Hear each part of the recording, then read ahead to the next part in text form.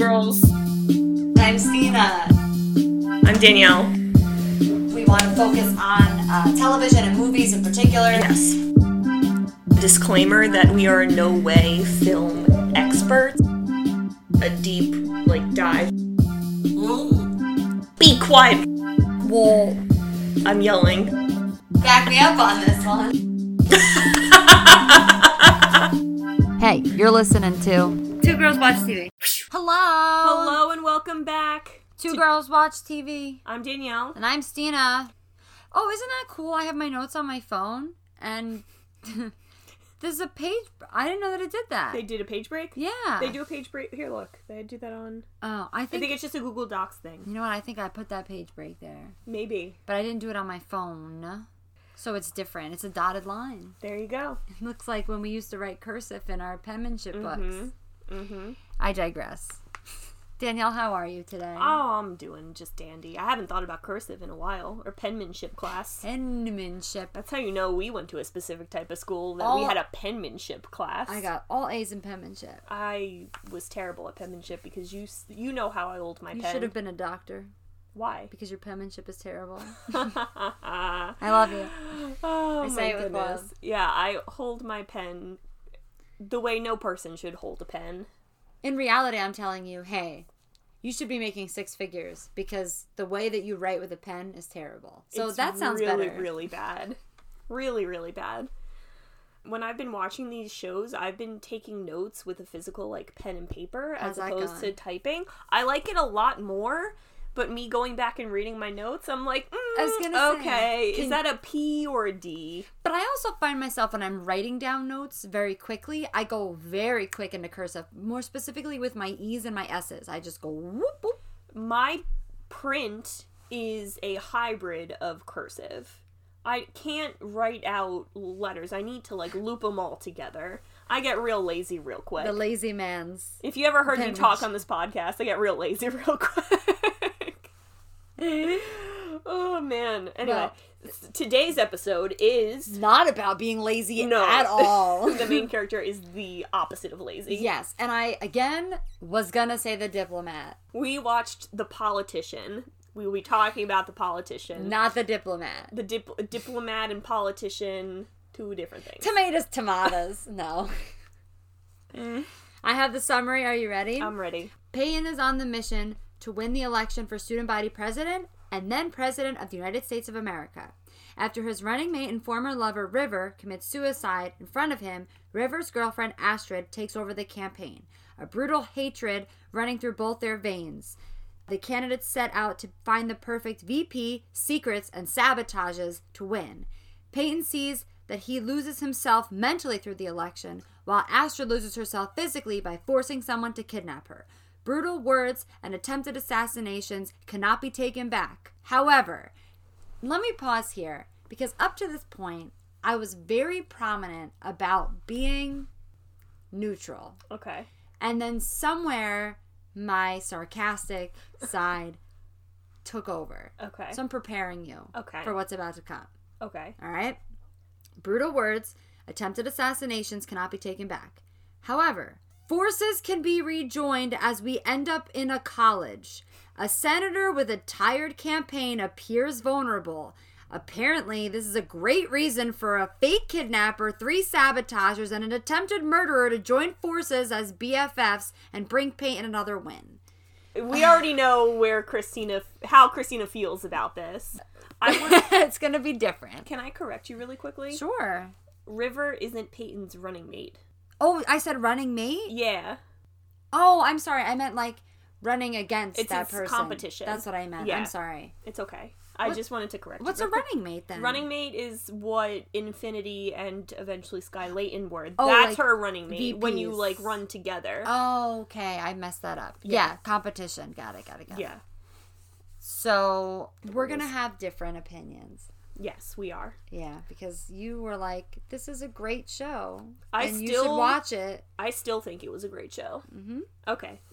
Before we get into that. Go over the characters. Before we fill up the pool full of Jell-O and we wrestle it out, let's talk about the characters. Actually, before I get Donate to our Patreon to see that live. All right, so this show was nominated for a Golden Globe for Best TV Series, Musical or Comedy. And Ben Platt was nominated for a Golden Globe for Best Performance by an Actor in a TV Series, Musical, or Comedy. Ben Platt plays Peyton Hobart, an overachieving high school senior with the ambition of being president, as Christina just said. Characters say to him constantly throughout the show that he never stops thinking. River tells him, "You do so much all the time, you lose perspective." And throughout this series, you see him dealing with him trying to understand if he is a sociopath or not.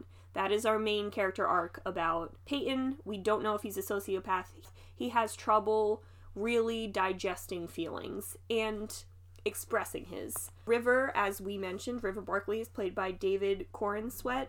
He's a popular, sensitive jock who tutors Peyton in Mandarin. Peyton and River are romantically involved, as Christina said. River runs against Peyton in the election and kills himself in front of Peyton in the first episode.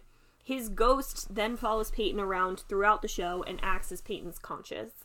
Are you my conscience? That's what I thought. Then we have James Sullivan, played by Theo Germain, and McAfee Westbrook, played by Laura Dreyfus.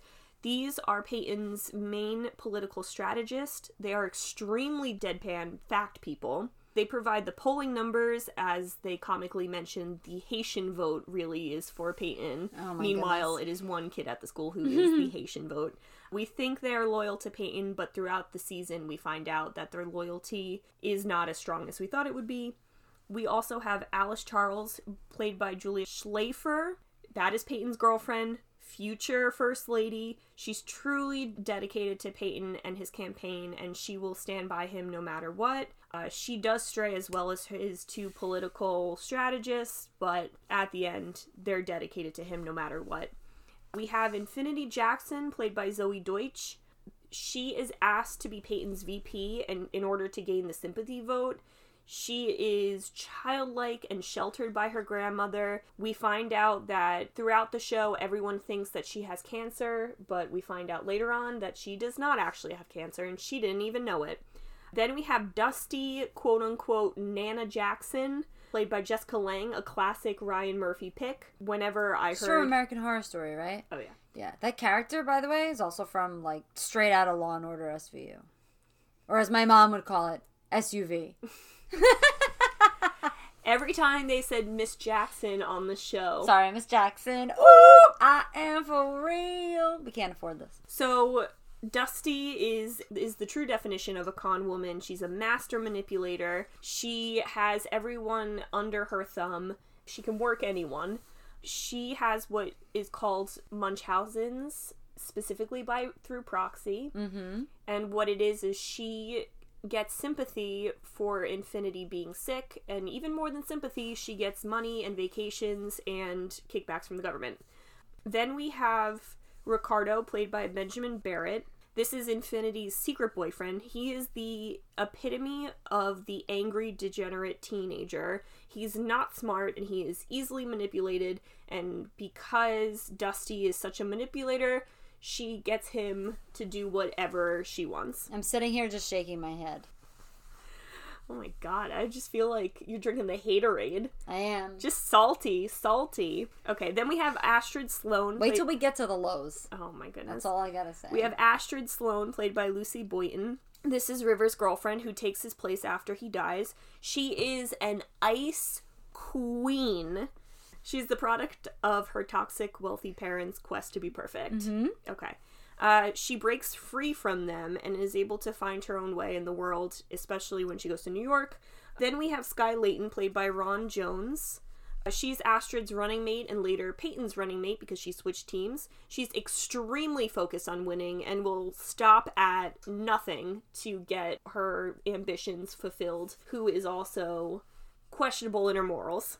Everybody's questionable in their morals in the show. Everybody. Notable mentions, we have the mom played by Gwyneth Paltrow, the dad played by Bob Balaban, and then we have Martin and Luther, who are Peyton's twins, played by Trey and Trevor Eason.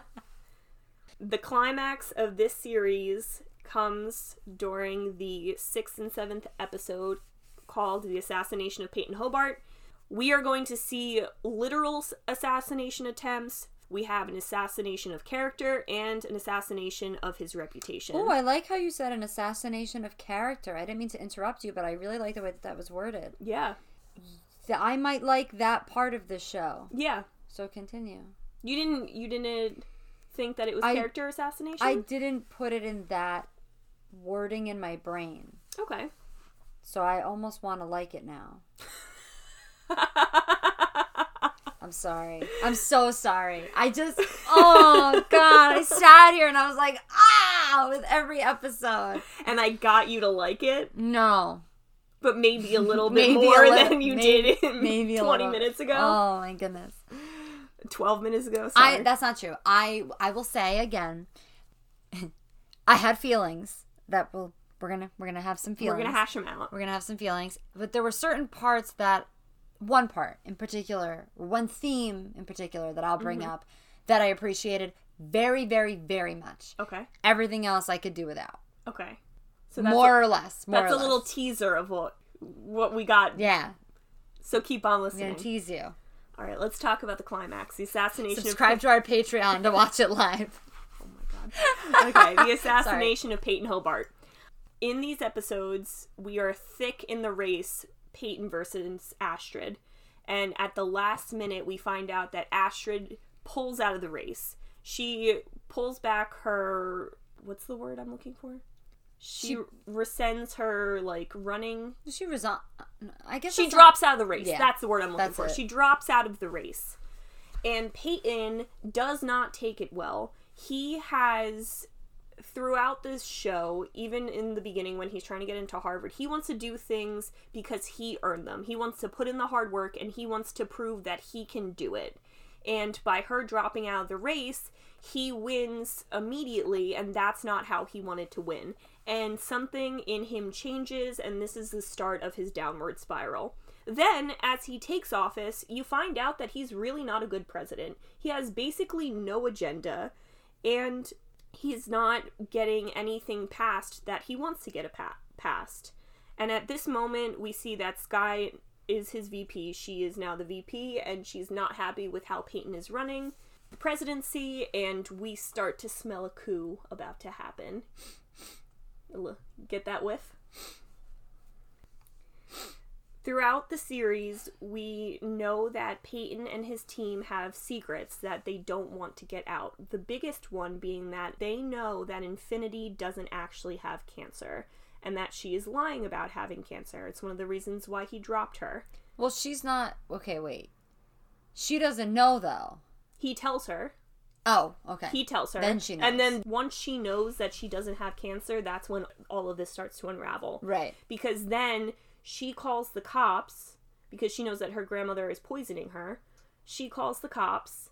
There's that great scene with Infinity, Dusty, and Ricardo where it's like Infinity is trying to defuse a bomb because both of them are trying to kill themselves at the same time. Ricardo by lighting himself on fire and Dusty by shooting herself. And we wind up with Dusty shooting Ricardo, and Dusty gets arrested. And when she does get arrested, you think that she's going to twist her way out of it, but no, she admits everything. But at the end of her confession, she says Peyton Hobart knew all about this too, so you need to arrest him as well. And at that moment, the information gets out that Peyton knew, and he loses his job as president. The principal asks for his resignation, and his reputation is ruined. Harvard rescinds their admission. This is his assassination of character. Gotcha. That makes sense, though, because, it's the whole thing of, they knew, and he did do something eventually, but, the right thing would have been to do it at the right time. Exactly. He held onto the information and tried to bury it, as opposed to really trying to take care of the situation. Right. If you find out about that, you take care of it quickly. Call the police. Let's talk about the physical assassinations. Skye tries to poison Peyton with a cupcake. She and McAfee are romantically involved, and which Peyton does not know. It's safely assumed that everybody's romantically involved in the show. Because you also find out that Alice and James are also romantically involved. Mm-hmm. Yes. The creators decided to throw a whole musical in the middle of this called Assassins, which, okay, that's very... Called Glee 2. Very blaringly obvious. Honestly, I did not mind it so much, that whole scene. It worked. It worked because it's Ben Platt, also. He's such an amazing singer. And I didn't know Zoe Deutsch could sing like that, either. I did not either. And then I thought Ricardo, maybe, like, out of nowhere, he would be able to sing really well. Absolutely not. No, he was terrible. But Ricardo is part of this play that they're all in, and which is on purpose, because Dusty and Ricardo are teaming up to also assassinate Peyton. And Dusty thinks that he's going to literally shoot Peyton, but what he decides to do is take a BB gun, put the bullets in dead possum guts, and get him sepsis. Which I thought was very funny. Because the whole time you think that he's an idiot, and they call him dumb the whole episode, and then he comes out of nowhere with the idea to poison him with sepsis so no one can find out. It's pretty great. I thought it was clever. I don't know if it was hilarious. I thought it was funny. Sorry.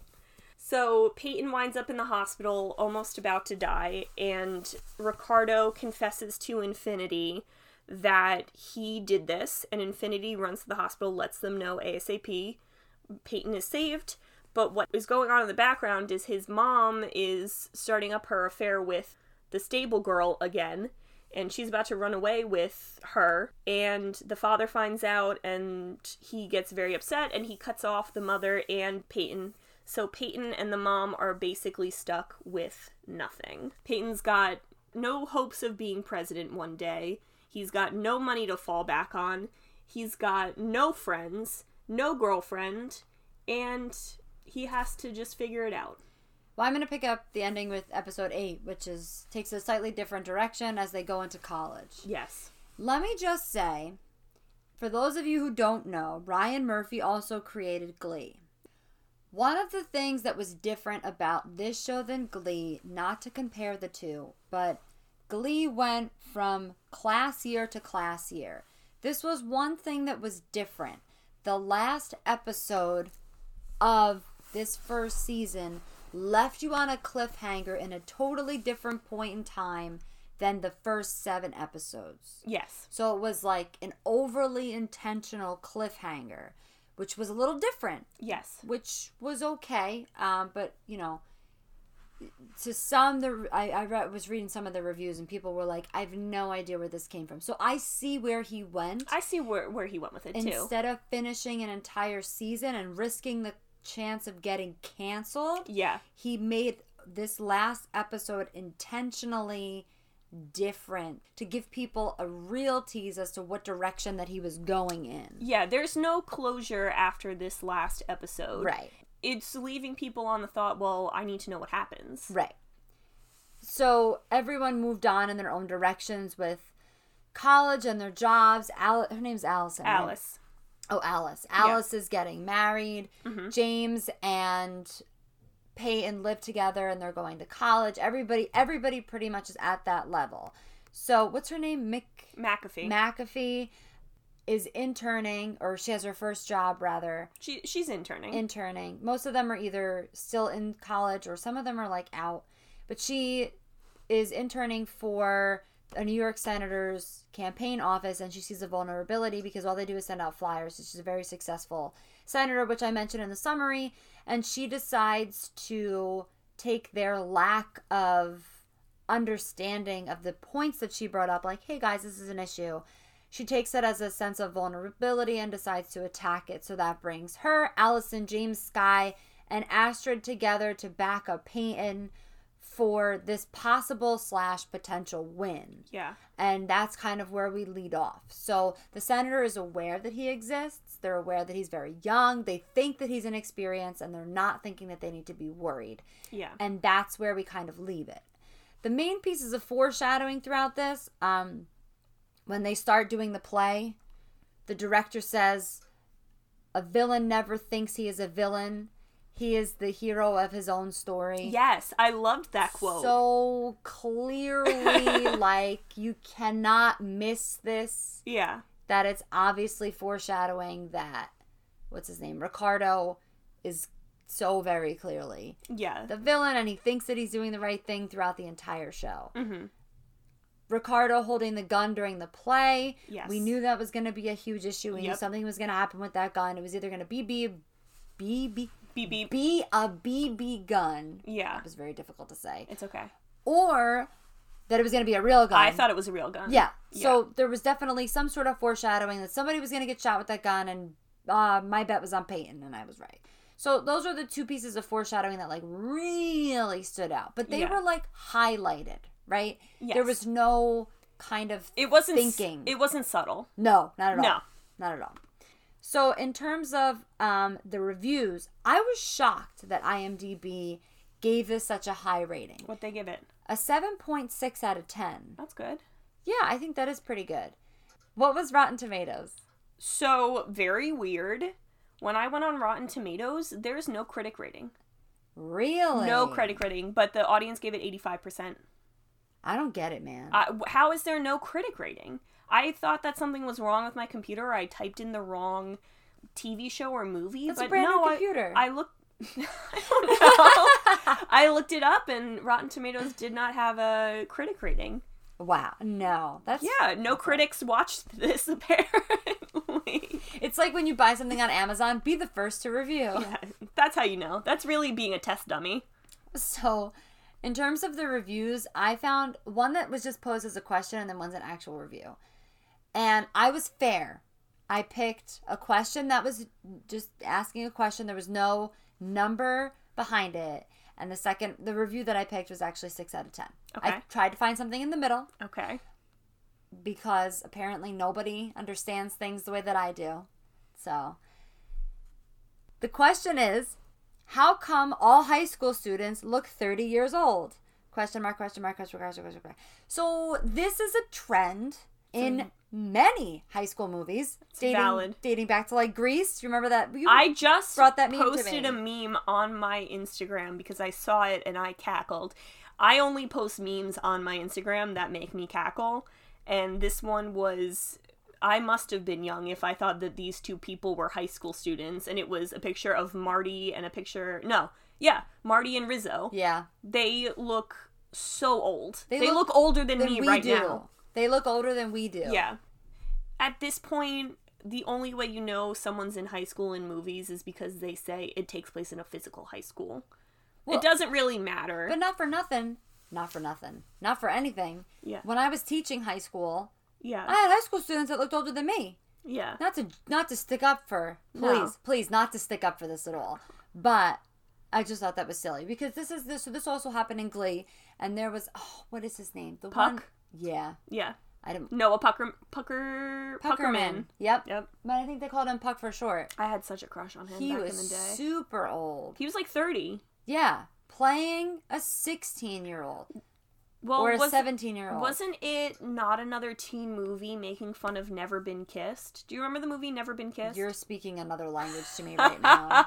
Okay, Never Been Kissed, Drew Barrymore. She's a reporter, and she pretends to be a high school student, and she writes a whole news article about it. I'll take your word for it. But she's Drew Barrymore, so she looks like an older person, and how did she, like, convince... Anyway. I don't get it. I don't get it either. I thought this was a valid question, right? Mm-hmm. There were a couple of reviews that said, like, listen, if it's high school students, just cast high school students. What makes me nervous about these kind of things They haven't done that since High School Musical. Exactly. But what makes me nervous is that when it's older, I get nervous that it's going to be more provocative than it should be. And I watch the plot and I'm like, wait a minute. We think these people are 16 years old. Please do not have this 16-year-old take her shirt off. Please do not let me watch this. When did the first episode have someone take their shirt off? I'm just saying, like, they get provocative. Oh, and then it opens with a post-sex scene. Yes, it does. And they're teenagers! Yes, it does. I mean, but that's also just the nature of teenage movies. Okay, if... They're minors. I'm supposedly watching minors. It's not... the last 20 years, let's say... Okay. Shows like, I'm gonna start current and work my way back. Gossip Girl. Didn't watch it. OC. Didn't watch it. One Tree Hill. Didn't watch it. Yeah, I think you have a type. I think you don't like this genre of television. But I liked Glee. Dawson's Creek. I didn't watch it. I didn't watch that one either. But Summerland was one I was really obsessed with. I didn't watch it. Degrassi was one that I was obsessed with. I watched like 2 episodes. These are like teen dramas, teen comedies, but it touches on that stuff. Do they look like teenagers? No. Does it influence teenagers to do that thing? I don't know. What channel was Degrassi on? It was on the N, but it was a Canadian television show. So I had a basic cable, so I never I never got to watch that. No, my dad was a big HBO fan, so we had the premium package, and I got to watch Degrassi. Excuse me. I knew Drake before you even knew what Drake was. Probably. He was Aubrey Graham when I was growing up. Well, I remember the wheelchair bit. Yes. So I only saw a couple of episodes, so I can't really... Why would you bring up the episode where Jimmy gets shot? I didn't to this day. I just said wheelchair. I thought he was in a wheelchair the whole time. No, there's an episode in Degrassi when he gets shot. It's a school shooting episode. He gets shot in the back. I remember... When did I bring that up? Just now! How did I bring that up? You were talking about his wheelchair. That's how he ends up in the wheelchair? Yes, he gets shot in the back during a school shooting. Oh, I had no idea. It was a very, very intense episode. I thought he was in a wheelchair the entire time. No. It was that, like, episode. I remember watching it live. It was once every week, and there was a cliffhanger in the middle. That was a tough week. See, that's how little I know about the show. I can't. I don't really. This isn't. I guess it's not my genre, but also it's my genre. But listen. The first 2.5 seasons, some might even argue the first 3 seasons of Glee, the writing was fantastic. Oh, it was really, really good. It had satire. It had sass. It had jazz in it. It had undertones. The foreshadowing was subtle, and you had to, like, watch it and pay attention to pick it up. And then somewhere along the line, I don't know what happened. Yeah. I honestly don't know. And don't even get me started on Scream Queens, because forget it. I never watched that. I watched the first season, and I was like, what? Is this a puzzle that is also a television show? I cannot got confused with Scream Queens because I think it was around the same time as American Horror Story... The one where they're in Louisiana. I actually never watched American Horror Story. American Horror Story is pretty good. Yeah, I don't like scary, but I'll give it a shot. Watch the first season. I want to watch the season with Matt Bomer. Which one is that? He's from White Collar. Where were we? I think he was with Lady Gaga. I didn't tell my... I'm straight up... I didn't tell my review. I didn't even tell my review. Yes, you did. No, I didn't. I just said the question. Oh, that was all about the question. Okay, moving on. Sorry. The review is 6 out of 10. Skip it, not worth watching it. But they gave it 6 out of 10, so I gave it a shot. So much potential, such a great cast. It started well, but as it happens in every Ryan Murphy show, the writer loses interest, not loses interest, but loose, like a loose rope or a loose knot, throughout the middle of the series. So by the end of the first season, you don't know what the show is about. The last episode was confusing and exhausting, all thrown to the garbage. I only gave it a 6 for the first 6 episodes and for Gwyneth Paltrow. It's a miss, so don't worry skipping this TV show. And he gave him 6 out of 10? I think that the what he wrote was a little bit more harsh than what the actual number was. Maybe he accidentally clicked on the stars afterwards and was like, oh, I didn't mean to do that. It could be. I mean, I appreciate the fact that there are certain reviews that refer back to the creator, like other things that this person has created. Yeah. And there were other things that they referred back to Glee, they referred back to Scream Queens, and things like that. So I think it's always going to be the plot holes and the lack of continuity, and more importantly, the lack of character continuity that do me in every time with this. Yeah. Go ahead with your review. So mine is 4.5 out of 5 stars. And you're not going to like this review whatsoever. I'm not going to like this person. Okay. I learned 3 things from watching The Politician. 1, when Ryan Murphy dials it back just a little, he's a pretty good storyteller. Actually, this was a good idea. Yeah. I will, okay. You'll agree with I will it, say sort of? This was a good idea for a show, yes. Number 2, Ben Platt is a hell of an actor. I think we can all agree on that. Listen, that's my high. That's the high. Yeah. And number 3, the Golden Globes cannot be trusted. Who did it lose it excuse me. Who did it lose to? I'm not sure. I don't remember who it lost to. Well, while you're looking that up, Sorry for my tippy tappies. Tippy tappies. Should I go into my highs and lows while you're looking it up? All right. So, 2 major highs. You ready? Mm-hmm. Y'all ready for this? This is not the first time we've done that. Bette freaking Midler. Oh, yeah. First of all, when she came on the screen in that orange suit, did you think that they were trying to make her McAfee but older? Because that's what I thought. Because McAfee always wore those 2-piece suits that matched so perfectly, and they were crazy. I love the suit. I love the suits, period. This makes me want to take out my suit. This whole thing, between this and Late Night, these back-to-back... Are we presenting them back-to-back? I feel like we are. What?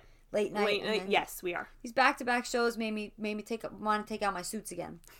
But that's not where I was going with this. Sorry. But I saw her on the screen, and all of a sudden, in my head, I was like, well, hello, Dolly. Mm-hmm. That's all I could think about. Because I saw her in Hello, Dolly. Oh, did you? A year or 2 ago. Yes, and she was fantastic. And I love Bette Midler. Is amazing. Amazing. She is. And it was just like a nice surprise. It was her, Judith Light. And Bette Midler. And it was like... just seeing them interact, and, you know, at this point I had no idea where the hell the show was going, but I was like... I think we all, once you get to that last episode, you're like, what is happening here? You're on your own at that point. That's why I was trying to... A part of me thought that, like, McAfee was Bette Midler, and then Judith Light was Alice, and this was the future, and it jumped ahead, and I didn't know, and I was trying to get the context clues of, like, what year is this? Are there flying cars out there? I don't know what's trying to happen, but then it all came together. Also, sorry, just to interject, The Politician lost to Fleabag for Best TV Series, Musical, or Comedy. But it was also up against... Was Barry in that? It was Fleabag, Barry. Oh, and Marvelous Miss Maisel. And the Kaminsky Method. The Golden Globes can be trusted. I do not agree with that last statement. Then Ben Platt lost to Rami. He was up against Michael Douglas, Bill Hader, and Paul Rudd. What is Rami, though? I don't know. Should we watch this? I think it's on Hulu. I like Bill Hader. I like Bill Hader a lot. We'll watch Rami just so that everyone can stop asking, what is Rami? Because I really want to know. Well, we're going to watch Barry, too, because I've heard it's very, very good. Okay. I only watched, like, 1 or 2 episodes, so I can't really tell you my feelings on it. Not like this, where, listen, the worst show in the world is Girls, and this is nowhere near that, so I'm having some feelings. I think... my silence says it all. I do not agree. So that you think that Girls is a good show?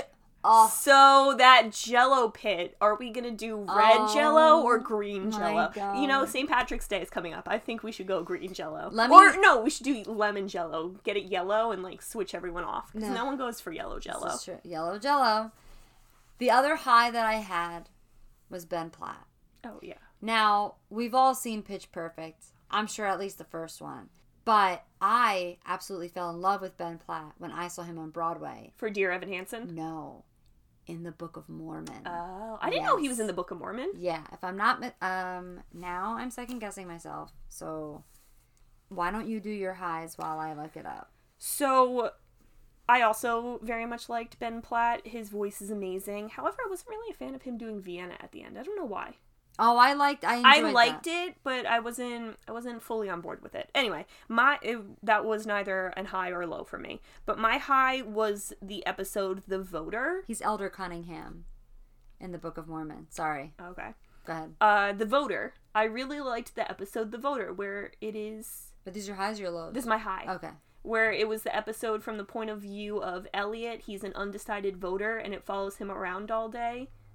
Do you remember that episode? Yeah, I know what you're talking about. Mm-hmm. I thought it was a breath of fresh air. It was a change of pace because we were so focused on all these main characters and everyone is so dedicated and so high intensity that to finally have like a lazy teenager just kind of floating around life and seeing all these busy bees like fly around him and try to get him to vote when he just wants them to leave him the heck alone. He punches James in the face. I loved it. I thought that was such a different thing that you don't see in most TV shows. I really liked it. I really liked the episode. His little sister saying that she wanted to get Starbucks. And I was like, now I want Starbucks. Why would you say this to me? And now I'm probably going to listen back and be like, now I want Starbucks. Oh my God, that's a continuity error. What? I forget what episode it is when Ben Platt is driving to wherever he is to go get Alice. I'm sorry, I'm skipping ahead. It's okay. He tells River's in the car with him because he sees River. Yeah. He tells him to go to Dunkin' Donuts. Listen, true coffee lovers, you will appreciate this. He tells him to go to Starbucks. No, I'm sorry. He tells him to go to Dunkin' Donuts and get another iced coffee. Yeah. The iced coffee that's in that car has a dark green straw. Oh, I noticed that. So where did that come from? Yes, I agree with you. Starbucks. Yeah. Not Dunkin' Donuts. I thought about that as well. Cool. Thank you. So my high was the voter. I thought it was a very, very interesting take in the middle of the season. Yes. As we mentioned before, I loved McAfee's suits. Mm-hmm. I feel like every time I talk about this podcast, I talk about the music and the clothing, and this TV show is no different. I loved the clothing, and I loved the music. The choice of Chicago by Sufjan Stevens to be the, theme song, which is a song that came out in 2005. The album came out in 2005. That's not a new song. Right. I loved it. It got stuck in my head, and then I had to listen to it on repeat. So that's my high.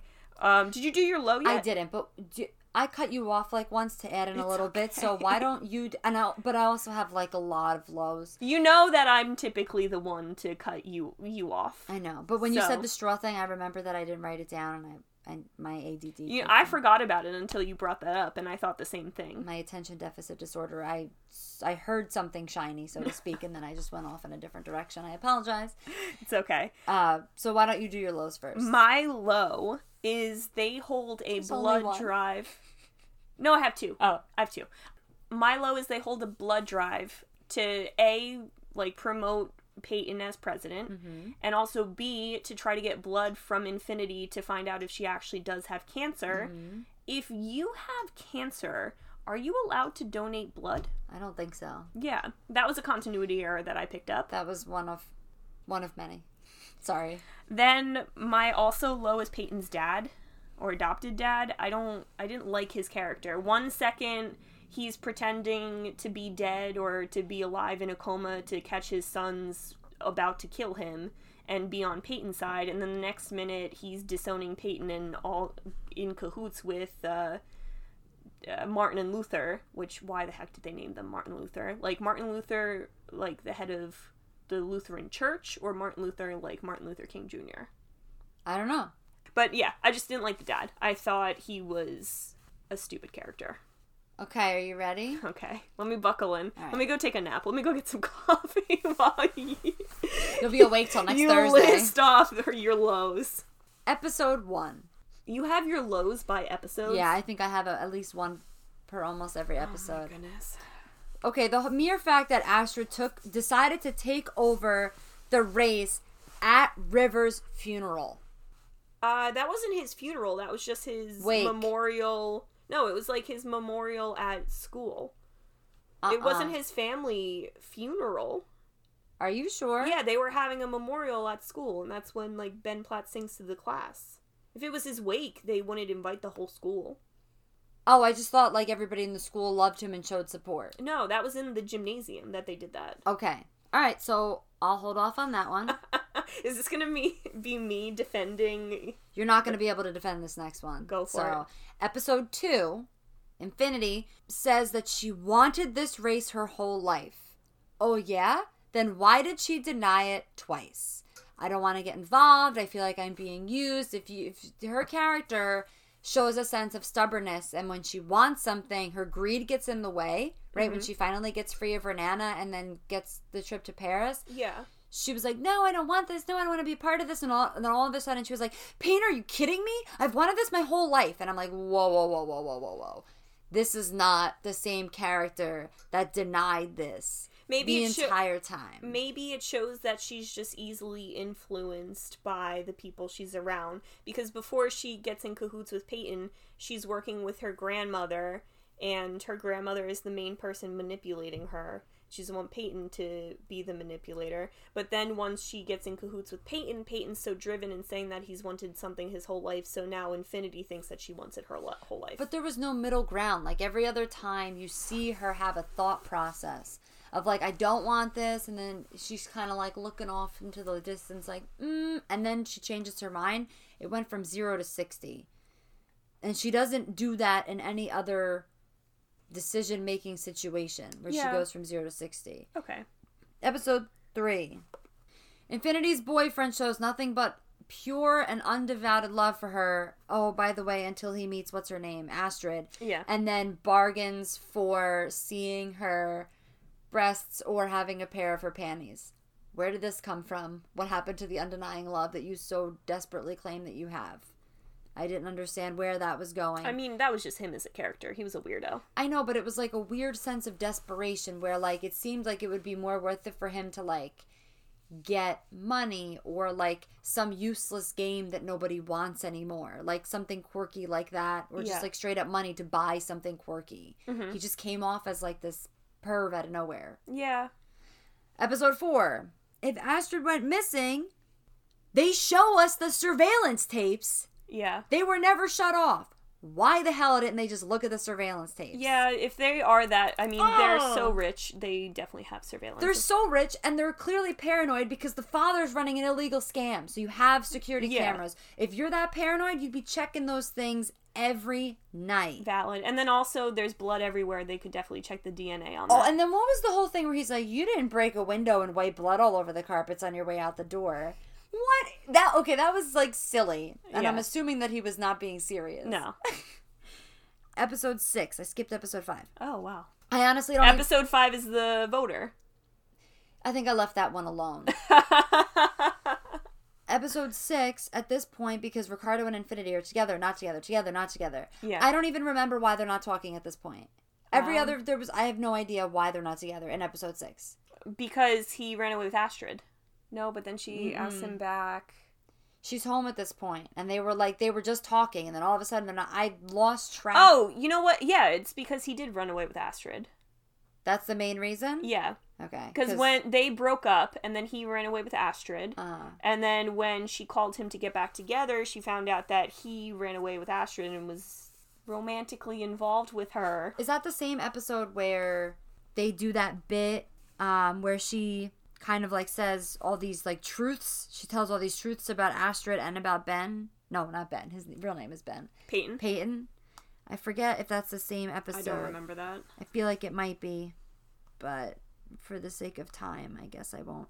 Oh, no. That happened. No. So what you're talking about happens in episode 5 because she runs away and comes back because she runs through the door with Ricardo and says, Ricardo, my boyfriend slept with Astrid. Mm-hmm. And then she goes, and you know, Peyton knew about me having cancer and blah, blah, blah, blah. So that happens in episode 5. Okay. So she runs through the door with Ricardo. In episode 6, they're all of a sudden not talking. And honestly, at this point, I don't know what happened. Yeah. Because they've been on. What was the next one? You were on episode 6? I think I skipped episode 7, which was kind of me, I know. Episode 8, the Episode finale. 8. Everything is too late because he didn't turn around a few times in high school. Oh, so all of a sudden, everything is awful. Everything is Peyton's fault because he didn't turn his head around. This whole relationship, this whole between struggle, him and Alice? This whole reason to break off a wedding is because he didn't look over his shoulder. Wait. What do you mean break up a wedding? He's trying to break up their wedding. He's trying to break up their wedding, right. Yeah. And Alice refuses to go because he won't look back at her. And he says, I realize this is all my fault because I didn't turn my head around. Yeah. That's why, as older adults, so you're maturer. You have more of a maturity level at this point. Yeah. And you're going to say that because you didn't turn your head around, I have resented you for all of these years. Well, it's not so much you didn't turn your head around, it's what the turning the head around meant. Because what she wanted him to do is they fake broke up. Right. And she wanted to know that he was still there, even though they were fake broken up. Right. But he didn't do that because he was too self-involved and too worried what people would think. So at that moment, she realized that, yes, I am here for you, but you need to be here for me as well. And he was uncompromising in that respect. And now that he has nothing, he can really dedicate himself and be there for his friends.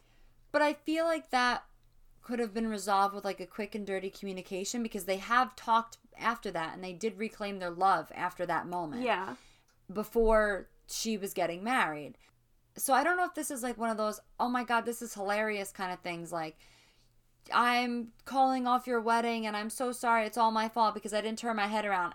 That's hilarious. Like, I don't know if that's supposed to be like the knee slapper that I missed. See, I just thought that was like her reasoning for resenting payment. Peyton.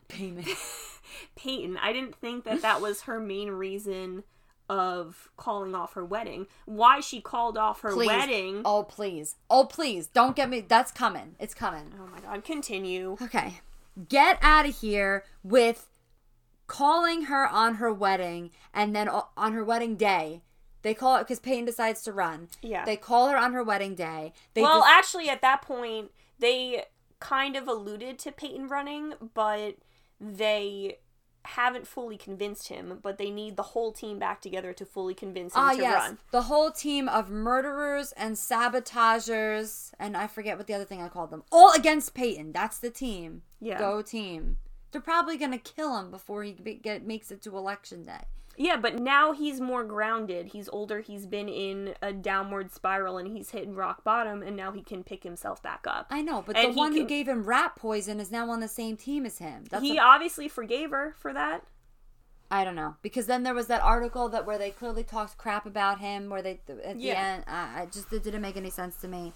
But they call her on her wedding day. She decides to walk down the aisle. Now, I have never been married. You have never been married. No. We've been to weddings, though. Yes. And I would guarantee you that as you're walking down the aisle with your father, you're not going to talk about something that an ex-boyfriend is doing. Yeah. Right? It was for dramatic effect. It's for dramatic effect, right? I loved her wedding dress, though. It was very pretty. She gets to the aisle. She calls off her entire wedding to help her ex-boyfriend run a campaign.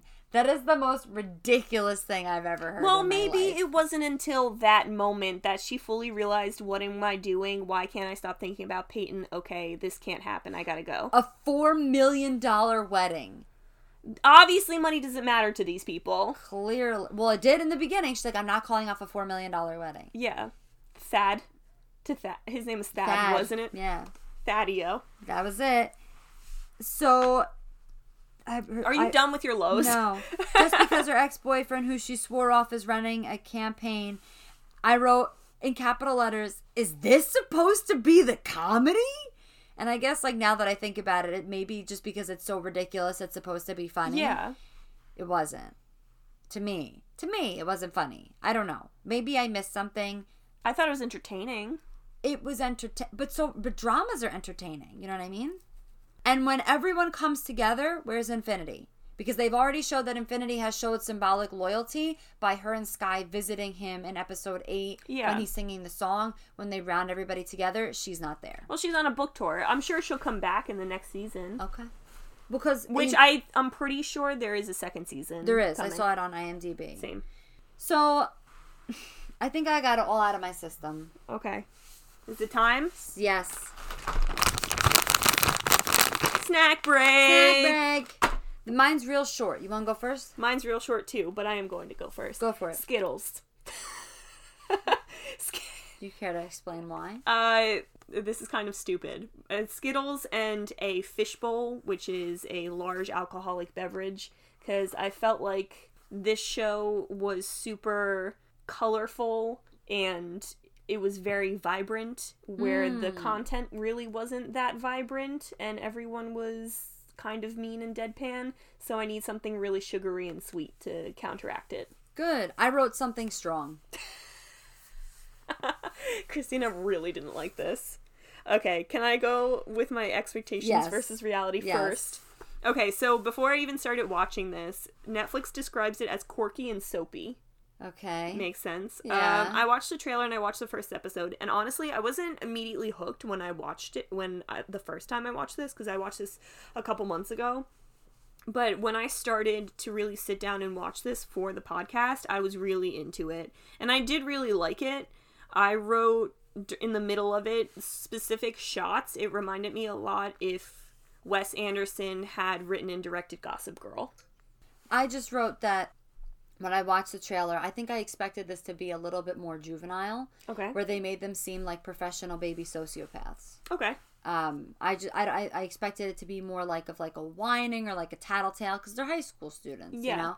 it was a little bit more extra than I expected, but I guess because it's a drama, and you know, Lea Michele's character when they did Glee, like her character was naturally over the top, but it just seems like it fit her. It was like everybody was over the top. I didn't expect it to go that far. Yeah.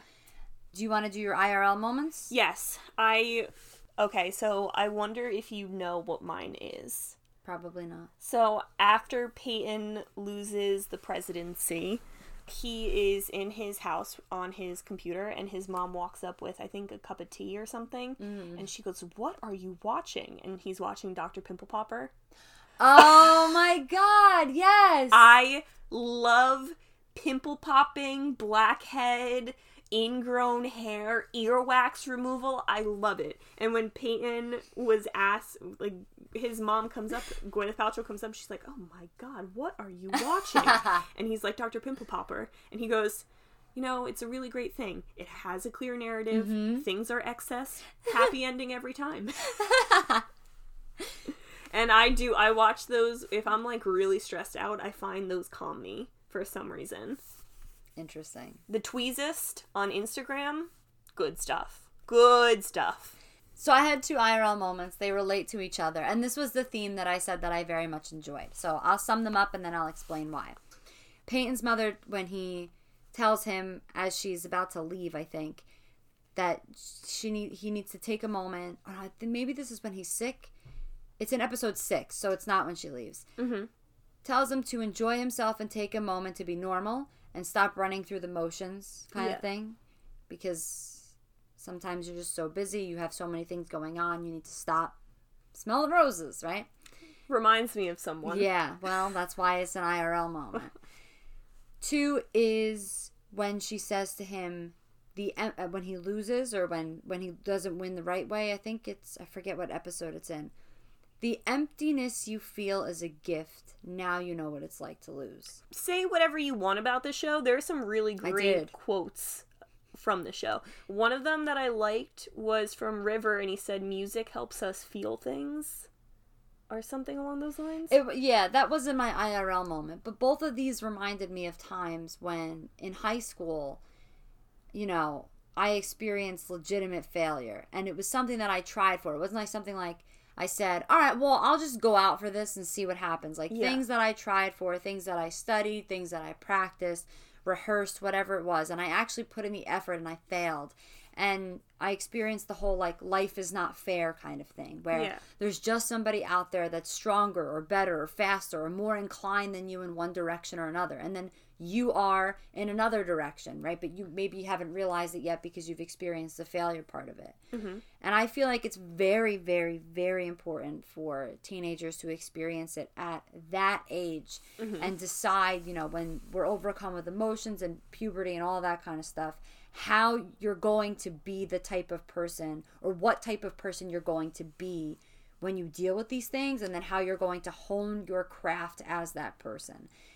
I really liked that message. That was the one thing, that was my saving grace. That and Ben Platt and Bette Midler. Those were my saving graces the 3 reasons for this show. Yes, I very much enjoyed that message. When Politician Season 2 comes out, are we going to talk about it? If it's elected for anything. Other than that, it's a no. It's going to be a no from me, dog. We'll have to see. Okay, Randy Jackson. All right, well, that was our episode. It's a long one this week. It's gonna be long. I had a lot to get off my chest. She did. So. She had a lot of grievances. Did you air all your grievances? I did. Don't take any of them out. Danielle's editing this episode. I won't. I promise I won't. All right. Well, you can please subscribe to this podcast and rate this episode. And our YouTube channel, 2 Girls Drink Beer. You can follow us at 2 Girls Watch TV Pod on Instagram. You can follow us on Twitter at the number 2 GWTV. You can follow Danielle on Instagram at Danielle Kobianki. You can follow me on Instagram at Classic Stina on Twitter as well. And our email is 2girlswatchtv@gmail.com. And that's... You can also follow my blog, Beer Coffee Donuts, at beercoffeedonuts.wordpress.com. All right. I think that's everything. Thank you so much for listening, guys. You enjoy the rest of your day, evening, week, month, year. Don't be a year. Listen to us again. Trying to get to that hour? Okay, bye.